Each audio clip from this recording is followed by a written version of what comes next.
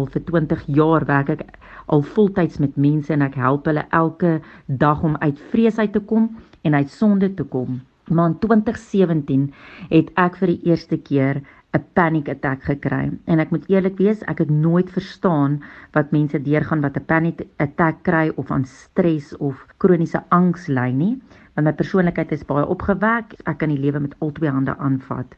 Maar dit het alles begin by 'n baie besige naweek in my lewe waar my man nie net in die bediening is nie, maar hy het ook sy eie besigheid wat sy naam is Philly Leather. Ons het 'n mark gehad, 'n tierlantjie mark. My seun van 13 het redenaars gepraat by Menlo Park en ek het ook gaste in my huis gehad. En daai Saterdagmiddag het ek gaan TV kyk en ek het geweet ek is in 'n rustende posisie, rustig voor die TV en ewe skielik het dit vir my gevoel of adrenalien deur my hele liggaam gaan. En ek het begin bekommerd raak oor dit, want hoekom klop my hart so vinnig? Ek het nie trappe geklim of gehardloop nie. En ek het gegoogel, ek weet dis die laaste ding wat jy moet doen, maar eerste simptome van 'n hartaanval. En dit sê toe jou hart sal klop en jou linkerarm sal lam word, en dit is toe presies wat met my gebeur het. Ek gooi toe die foon vir my seun en sê, as iets met mamma gebeur, bel asseblief vir my vir Dr. Shirley.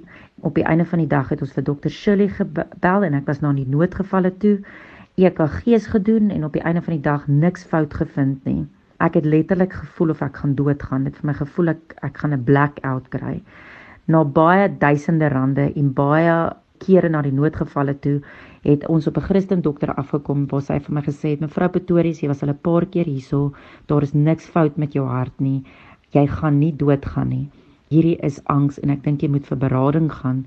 Ek kon dit nie glo nie, want wat se berading moet ek gaan voor en ek verstaan nie hoekom sy hierdie nie 'n fisiese toestand nie, omdat ek al hierdie fisiese simptome het nie. En in daai tyd wat ek my eerste panic attack gekry het, van daai dag af het die duiwel verskriklik baie leuns in my oor gefluister van dat ek gaan doodgaan en toe ek nou oor dit is dat ek nou nie meer gaan doodgaan nie, gaan my kinders doodgaan en my man gaan doodgaan. Ek sê vir julle, dit was iets verskrikliks, dat ek elke dag het die duiwel met 'n nuwe strategie en plan gekom om die dood, enige geestelike dood oor my lewe net te bring, en ek moes op 'n daaglikse basis dit veg. Ek het toe vir counselling gegaan en wat amazing was, hulle kon identifiseer wat die triggers is, maar daar was ook daaglikse triggers wat angs by my gebring het, en dit was aanvaarding van mense om te perform, om altyd in beheer te wees en definitief sosiale media. En ek kan eerlikwaar vir julle sê, ek het 'n openbaring gekry wat dit is om nie in beheer van my lewe te wees nie. En om op 'n daaglikse basis tyd te spandeer sodat jy goed kan prosesseer in jou lewe. Ek het begin draf, skryf en ek het baie tyd spandeer met die Here en ek het besef my pas is te vinnig.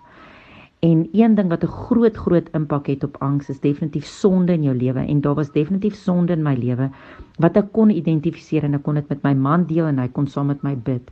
En hier wil ek net sommer my man eer. Hy het hierdie pad saam met my gestap. Elke keer as ek angs beleef het, kon my man in 'n sekond of partykeer was dit 'n minuut, kon ons net bid en sê, Here, vrees is nie van U af nie. Ek kies om U te vertrou. En daai ding het regtig my gehelp om my gedagtes te renew. En die twee waarhede wat 'n openbaring by my geword het, is dat God is in beheer van my lewe. En die tweede ene is baie eenvoudig, is God is lief vir my. Jesus loves me, this I know, for the Bible tells me. Dit het my veilig laat voel, en dit het my laat voel dat ek my lewe kan oorgee aan 'n God wat in beheer is van my lewe. So ek bemoedig julle net, as julle enige iemand van julle daar sit en julle sukkel met angs, die grootste ding is om te identifiseer wat die triggerpunte is. Ek het net besef dat ek het beheer oor my gedagtes en God is in beheer van my lewe.